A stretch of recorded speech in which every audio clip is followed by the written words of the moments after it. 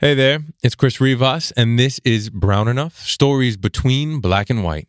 Before we jump into the episode today, I want to remind you that if you're looking for a great gift this holiday season, check out my book. It's also called Brown Enough. This book is a celebration of brownness, about embracing one's true self, but it's also a call to all bodies of culture to engage in the conversation of identity. It's about belonging. It's about being seen. It's a book about taking up space and self-worth. I know all of you know at least one person who needs to know they are enough, because you are.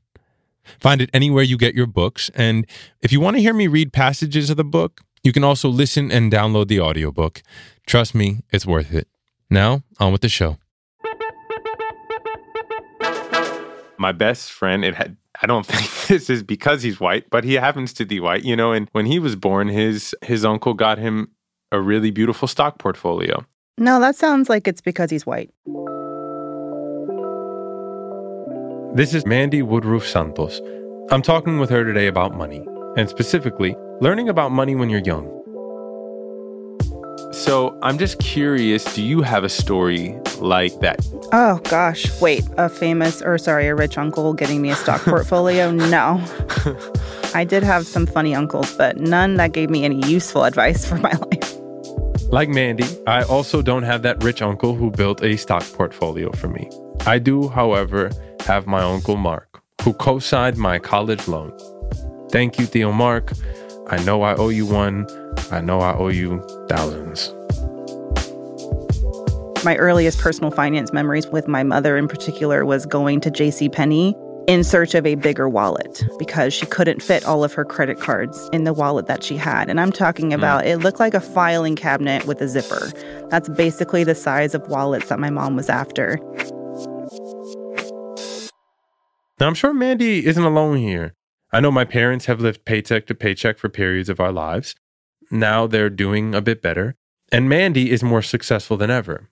Today, Mandi is also the host of a podcast called Brown Ambition, where she and co-host Tiffany Alicia share financial advice and wisdom about building wealth. They see their show as a safe place for Black and brown folks to talk about money and share tools and resources for becoming more financially literate. And that is important work, y'all.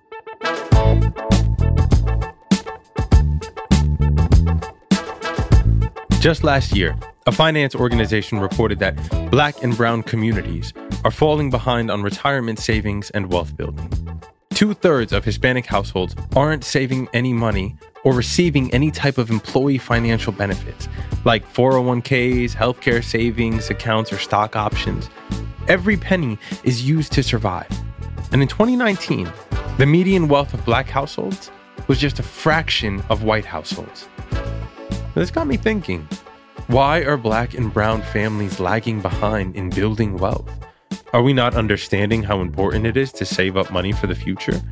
Are we not receiving the resources we need to comprehend financial literacy?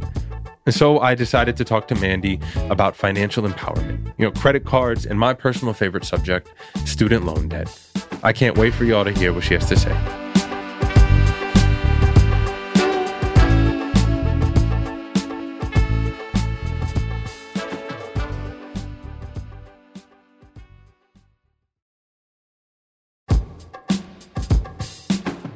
My high school did not have a personal finance course. I mean, we didn't even have our own cafeteria. I'm serious. We shared it with 4 other schools. But damn, I wish I had that knowledge, or any knowledge for that matter. It wasn't until graduating college that I came to the realization that I needed to understand how important it was for me to be aware of things like credit cards and debt. Mandi says she was aware of credit cards from a young age, but growing up with her single mom, they weren't something she had a great relationship with. Credit cards were a part of our lives. They had to be. I was that kid who was really embarrassed because we would go to, the grocery store and my mom's card would get declined or, and I would have to watch her take this off, take that off and feel that deep shame because it was me who put the Haagen-Dazs ice cream in the cart. And that's like $5, that probably put us over the edge. So I definitely didn't grow up in a household where finances were anything particularly exciting or fun to talk about. It was stress and anxiety, and it took me until my mid-20s until I found the power and joy of financial empowerment. Is financial empowerment wealth? Yeah, no, for me it was knowledge. It was feeling like in my early 20s, I graduated college in 2009, so it was a great recession, and I also studied journalism, so I was like a double, two strikes against me when it came to creating a livelihood, because at the time, jobs were just really scarce for journalists. No one knew if the industry was going to make it and what was happening, so lots of layoffs were happening. And for me, I moved to New York City. I did manage to get a job in spite of the challenges and how few and far between they were. I found a job, but I was laid off 3 months after moving here. Bright-eyed, bushy-tail. I think I had bought my very first real cell phone and that wasn't held together by Scotch tape and hopes and prayers. And I had like a mattress, and I was living with a friend and got laid off, just found myself really financially desperate not to have to move back to Georgia and move back in with my dad or my mom or whoever I could, find a room with. I was kind of angry. I was like, why am I did everything right. I think a lot of people do. What's wrong with me? What am I missing here? And that's when I started to do a lot more research into debt, saving, spending, investing. And fortunately for me, I found my way into personal finance through storytelling, because that's what I am. I'm, as a journalist and a writer, a storyteller. And I was so fortunate to be able to find a job where it was my job to educate myself about finance so I could write about it. And I'm talking about becoming a personal finance reporter in 2011. That was my first introduction. And then for me, it was addicting. It was addicting to know shit. It was addicting to understand what the hell a 401k was, and to be the obnoxious sister, friend, cousin who was like, "Y'all got to do this. Like, about matches? Show me your employee benefit statement. I bet you're leaving money on the table." And to realize that we really have been left out. That these systems and tools that have helped so many of the majority make great wealth for generations. No one ever stopped to tell us how, and it's easy to see why. Who's going to work? Who's going to do the work if we all know that there's another way? When you said JCPenney, I thought you were going to say that your first credit card was JCPenney, because my first credit card was a Macy's credit card. Macy's was my first credit card. What was yours? Oh, Macy's. You are Dominican. My first credit card, I was like, it was 2008. I was interning in Manhattan, and they got me in Union Square outside of that Bank of America on the corner across from Jamba Juice, if it's even still there. There was a guy outside, and he's like, "You can get your college." I went to a big state school in Georgia, University of Georgia. And he's like, "You can get your college logo and the bulldog on your card." And it seemed really cute. And all my friends were getting one. So my first limit, I think, was $300, but it was one of those college credit cards. And it took me all of like 24 hours to max that sucker out, and then find out what financing charges were. And that was real fun.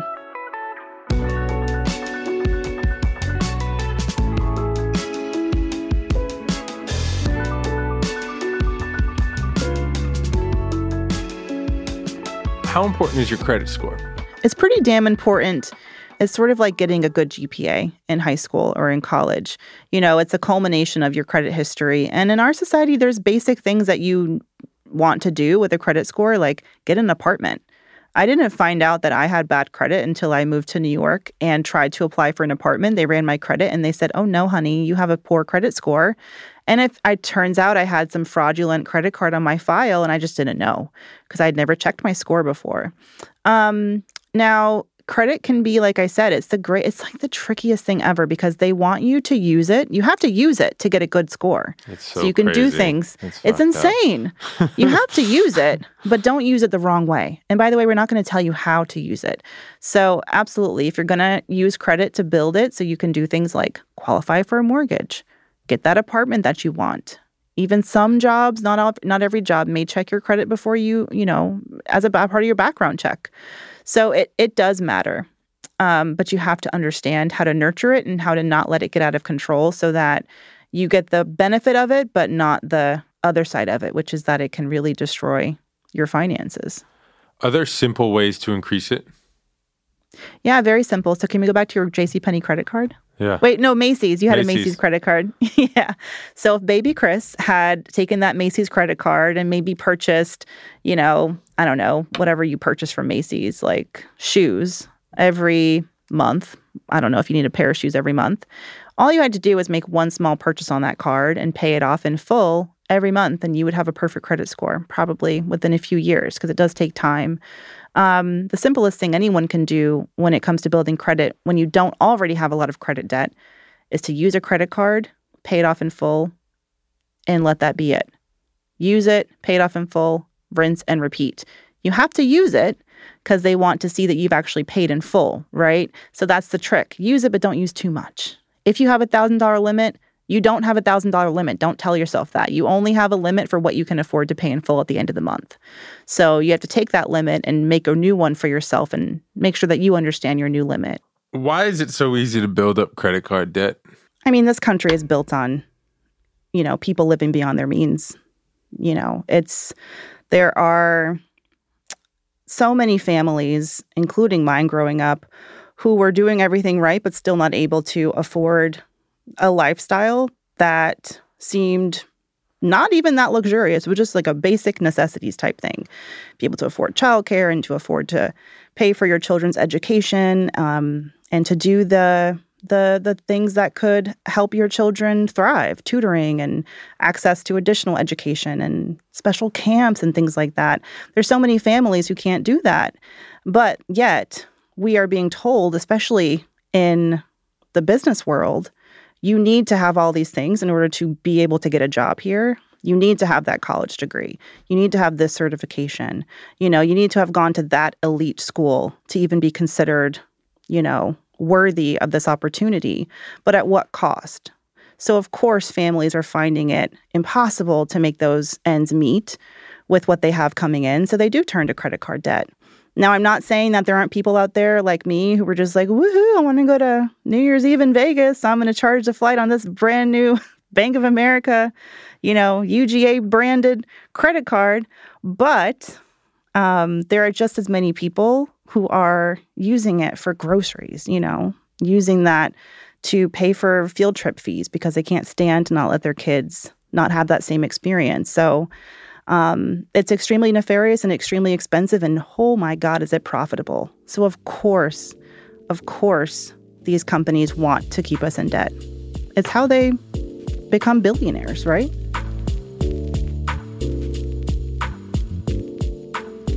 In my book, I have a chapter called The American Dream, where I talk about my own student loan debt. But I also talk about how in 2020, American billionaires like Jeff Bezos became even richer after receiving loans from the government to stay out of debt. Loans financed by American taxpayers. That's us, y'all. Everyone listening. Mandi's right. Billionaires really do become billionaires because of us.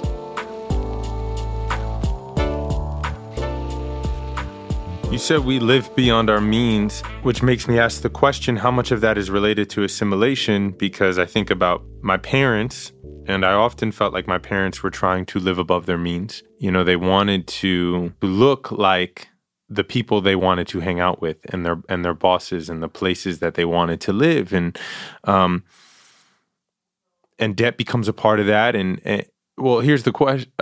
It's a complicated question. Even in my own experience, I just bought a new car, and I kept asking myself, did I get a new car because I wanted to show that I was capable of having this car and showing up to work with this, because everyone else has this kind of nice car, or is this something that I need or want? How much of it is the show versus, the game we're all playing to look like something versus something we can actually do? And what is that dance? Yeah, I think it takes a long time to develop that strong inner self to be able to make decisions for yourself and no one else. And I think it's human nature to want to assimilate, like you said, and to want to fit in.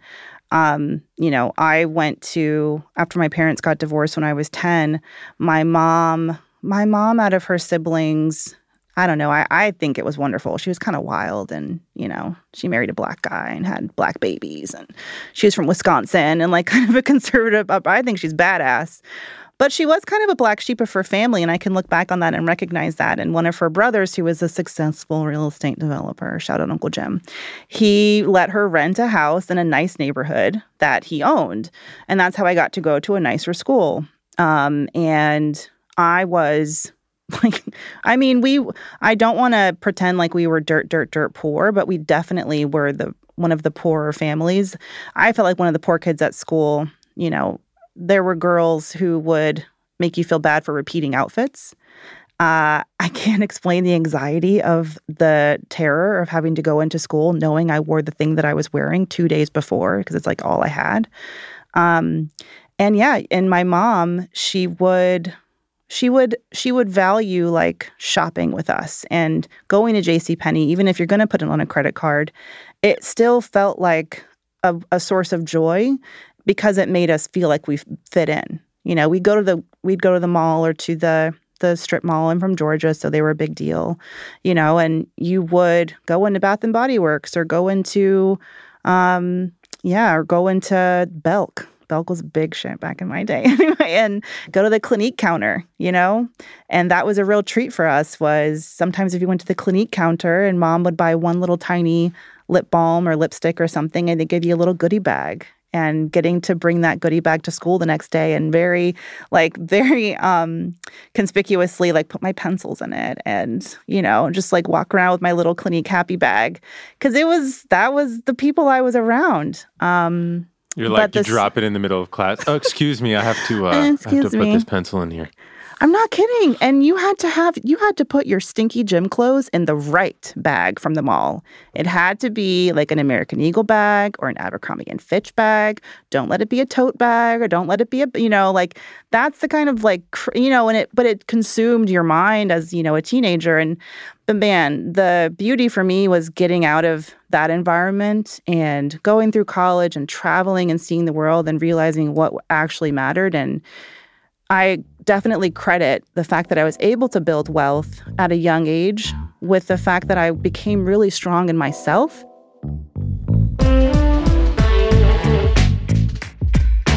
Mandi's personal experience speaks to me and my soul. And most recently, I walked away from a deal that looked fantastic on paper. And that's because I knew there were other great things coming my way, things that would change my life for the better.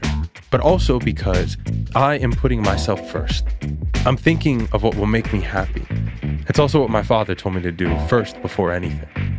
All right, we're going to take a quick break, and when we come back, Mandi and I will talk about student debt and whether going into debt for a college degree is actually worth it. Don't go away.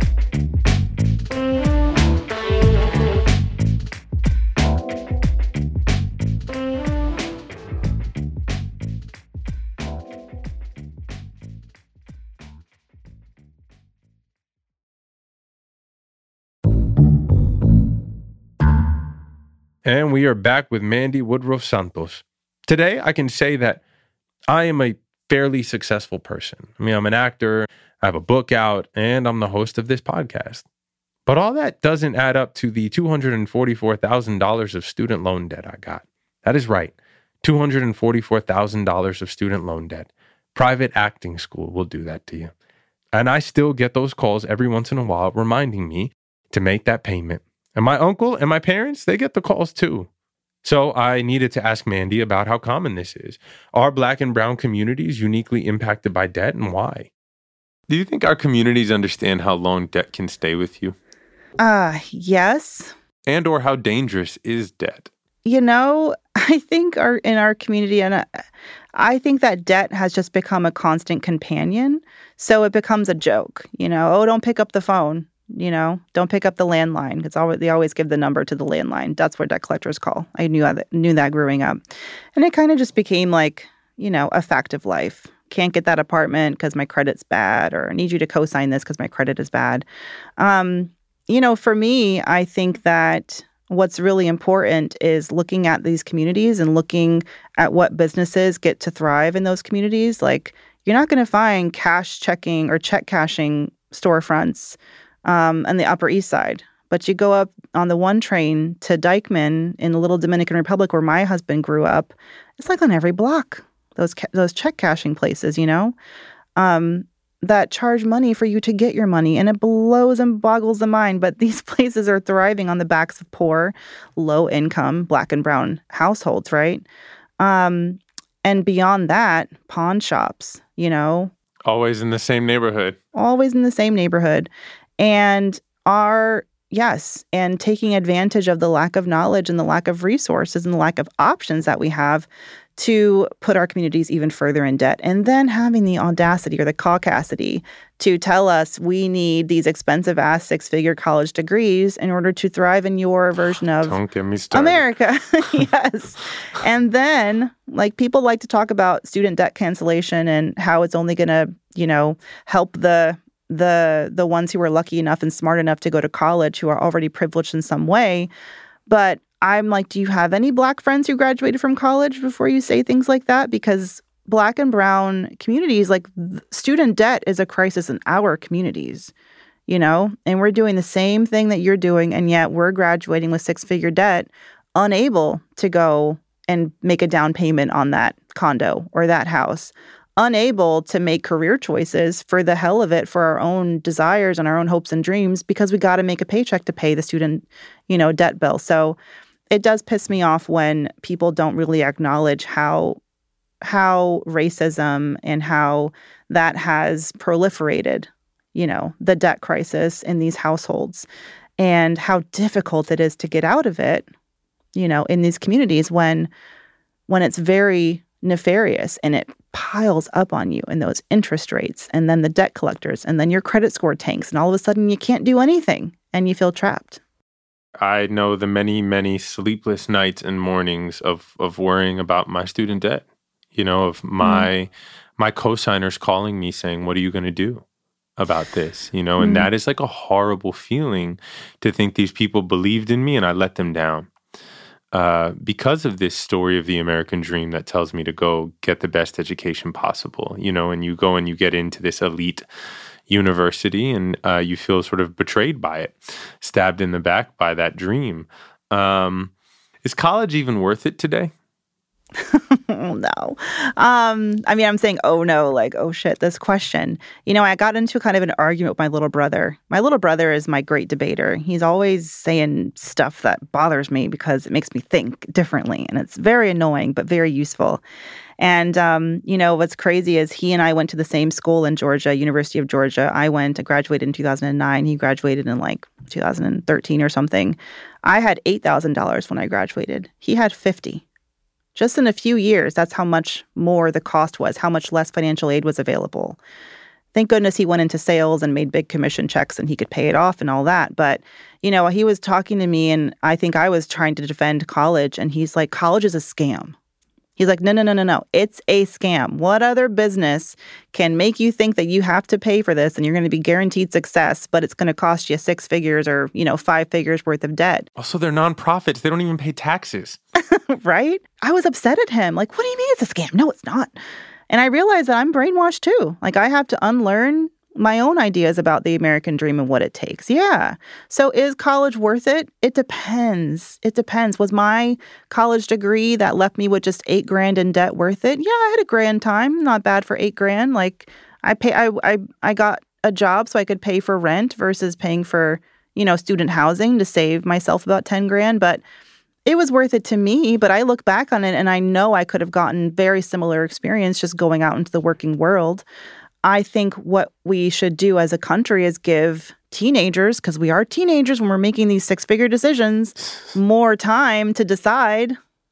Gap years are a highly privileged thing, but why don't we give every kid a gap year to figure out what the heck they want to do? But it's not even teenagers, right? It's what we're talking about here. It's about financial literacy from my parents. When I sat down with my parents and I knew they couldn't afford college, but I also know that their parents, they didn't get to chase their dreams, right? They didn't have that support. And so when I come to them and I say, this is an option for me, and my dad says, both my parents say, I want you to have this. I believe in you. We'll figure out the student loan thing. They're signing on to the dream. They don't have the financial awareness of what will come down the pipeline and how much interest, what really your $40,000 loan turns into after you don't pay it for a certain amount of time. It basically doubles. That information wasn't in their DNA yet. And I think when I sometimes think about financial literacy and wealth, it's like, can we arm ourselves with that sort of knowledge of the scam, of the options? There's other sort of, do the work or find a school that's cheaper or, move to San Francisco for a year and then go to school for free. Yeah, exactly. I've had friends who have established residency in other states before, so they could go and get the in-state tuition. Hell yeah, there's options. There are. And I think it just takes one person. This is why we have to share our information, right? Intervene so that other people aren't having to make the same decisions we are. Shout out to my mom, though, for not letting me go to Columbia University. I thought that was the dream school. It would have cost me $50,000 a year to go out of state to Columbia. My mom was like, Mandy, if you don't sit down and go to the state school down the street with a great journalism program, like, you're insane. And I was heartbroken. But there are so many options, like you said, working, scholarships, grants. There are ways, no matter what version of a dream your life is, there's ways to make it happen. But do it for yourself and not because you think it's some guaranteed way to achieve this, fake, made-up American dream. Why do we as Black and brown communities have to be more wealth-minded? Is it for the world? Is it for everyone? Is that just another weight we have to carry on our shoulders now? I think a lot about who's actually providing the solutions for our issues. And I think when we have financial power, we can start providing our own solutions and not waiting around for others to do it for us. And I think that there's great Black philanthropists that I can list off. I mean, immediately, I even think about Beyonce and what she does through her foundation, Be Good. And, growing up, seeing Denzel Washington supporting the Boys and Girls Club. And there are these great builders of wealth in Black and brown communities that have turned around and done so much good and helped provide solutions. And that's why, personally, I feel a personal calling to secure the bag and not just do it for myself, but for my community. And how much good could you do just in your neighborhood, just in your zip code? You don't have to be on the Beyonce level to make an impact. But what kind of good could we be doing and what kind of solutions could we be making for our communities when we have that, financial power?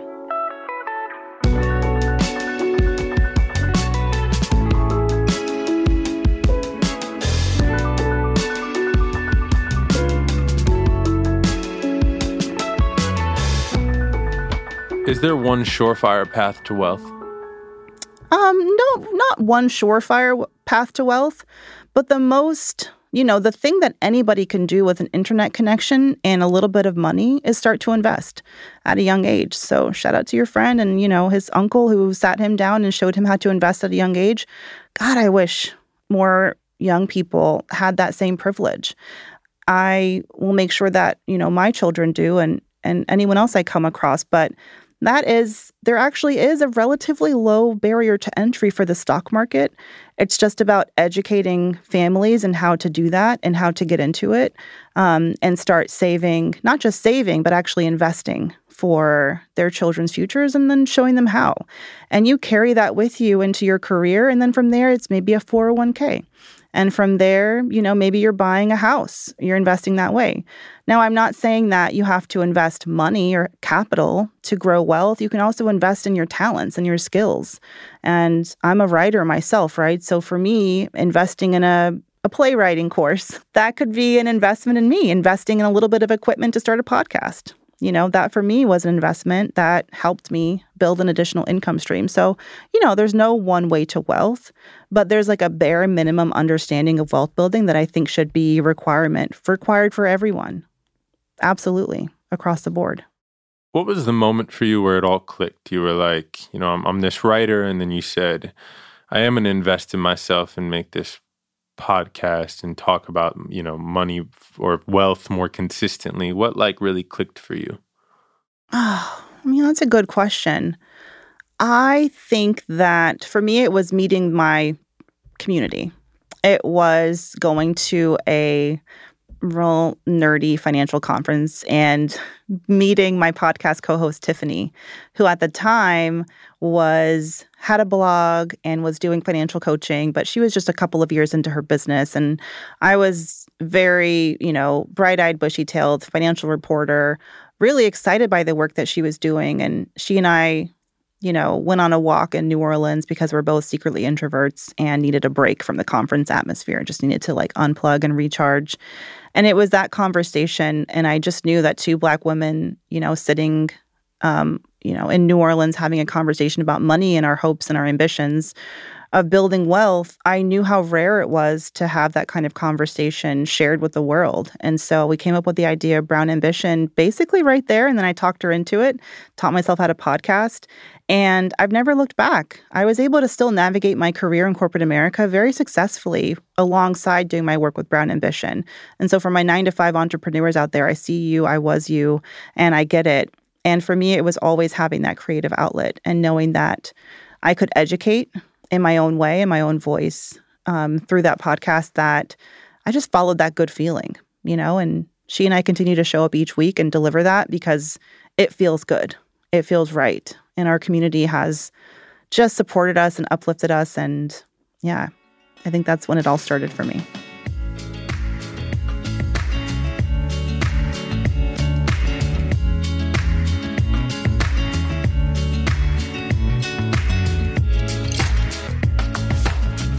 So I didn't have these conversations as a kid. I know other people who didn't have these conversations as a kid. Here we are now. What are the ways to get this if we can't afford a financial advisor? Is it just listening to your podcast? Are there other podcasts you like? Are there articles? What about if people are like, this is so confusing. What? This thing 401 with the da-na-na-na, and where's my... So where do we begin? Oh, that's the great, beautiful nature of the internet streets. I know they can be dangerous and, danger is lurking around every corner of the internet, it seems like. But it has done so much good in terms of removing the traditional gatekeepers of knowledge. So with a simple YouTube search, going on, Stitcher, let's just shout out Stitcher, hey Stitcher, and finding a podcast, that resonates with you that's about business or entrepreneurship or, personal finance, of course, you can check out Brown Ambition.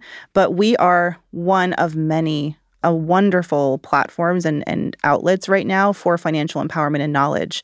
TikTok? You been on TikTok lately? Hashtag Money Talk on TikTok is lit, and I'm on there, and it is this wonderful community of people who are just completely just pulling the curtain back on so many different avenues of finance. Now, am I saying that this is where you should go to figure out where to invest, that $100 birthday gift from grandma? Mine was usually $5, but I'm just going to be optimistic here for people who are listening. Inflation, 8%. Yes. No, because ultimately you want to get someone, you want to understand, you only know what your values are, what your goals are, and then you can make the best choices with your money. But as a place to start, absolutely, podcasts, go to YouTube. If find the way that you like to learn and look for the source there, whether you're someone who likes video, if you're someone who wants a good audiobook or you want to read a physical book, absolutely. You need only look. You need only Google to find your way to so many sources like that. And that is really empowering to me, and it makes me feel really hopeful for people who are coming up now. What does generational wealth look like in Black and Brown communities? The great big goal in the sky that we're all striving for so desperately. For me, I'll speak for myself. For me, my idea of generational wealth is knowing that when my son, who's 2.5 right now, his name is Rio, when he grows up, that he won't have to worry about me. That one of his financial privileges will be having parents who are okay, that he won't have to send money home to or support, and that he can make decisions without that additional, pressure on his back. So that's one way I see passing on generational wealth. Another way is knowledge. So giving him the knowledge so that he hopefully will not have to take a path that will lead him down the road of so much debt that he's so far behind his peers that he's spending so many years digging himself out of that debt before he can actually make some headway toward wealth building. It also looks like owning a home so that one day, if I still have this property, he could potentially sell it, once we're gone, make a profit and use that to buy his first home or something like that. It can also just be a big fat check. It can also be his custodial IRA that he's had, since he was 2 and is worth over $10,000. And my baby has $10,000. What? That's crazy to me. I'm so proud of that, but that's part of it as well. But if nothing else, if the money goes away tomorrow, wealth of knowledge. That, for me, is generational wealth, so that he understands at least what to do so that he doesn't have to wait as long as I did to start taking those steps toward building wealth.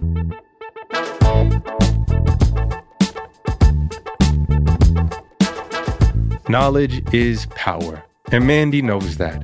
From what Mandi just said, I can tell she is an amazing parent. The greatest gift my parents gave me was saying yes to me. They said yes to my dreams of becoming an artist. They said yes to the loans when I secretly thought they didn't want to. They believed in me and continue to do so. And you cannot put a price tag on that. Thank you, Mom and Pops.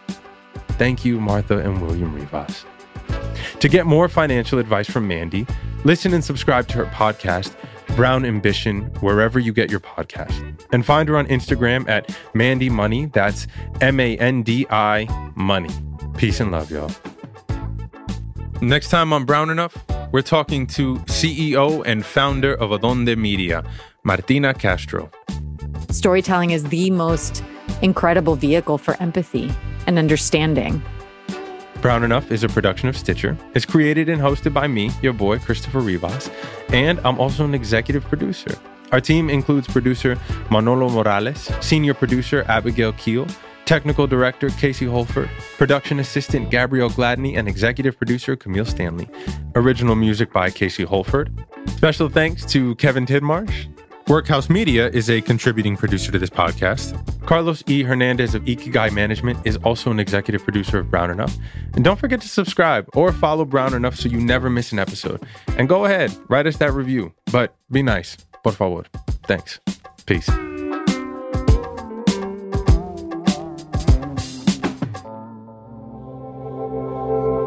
Witness Docs from Stitcher.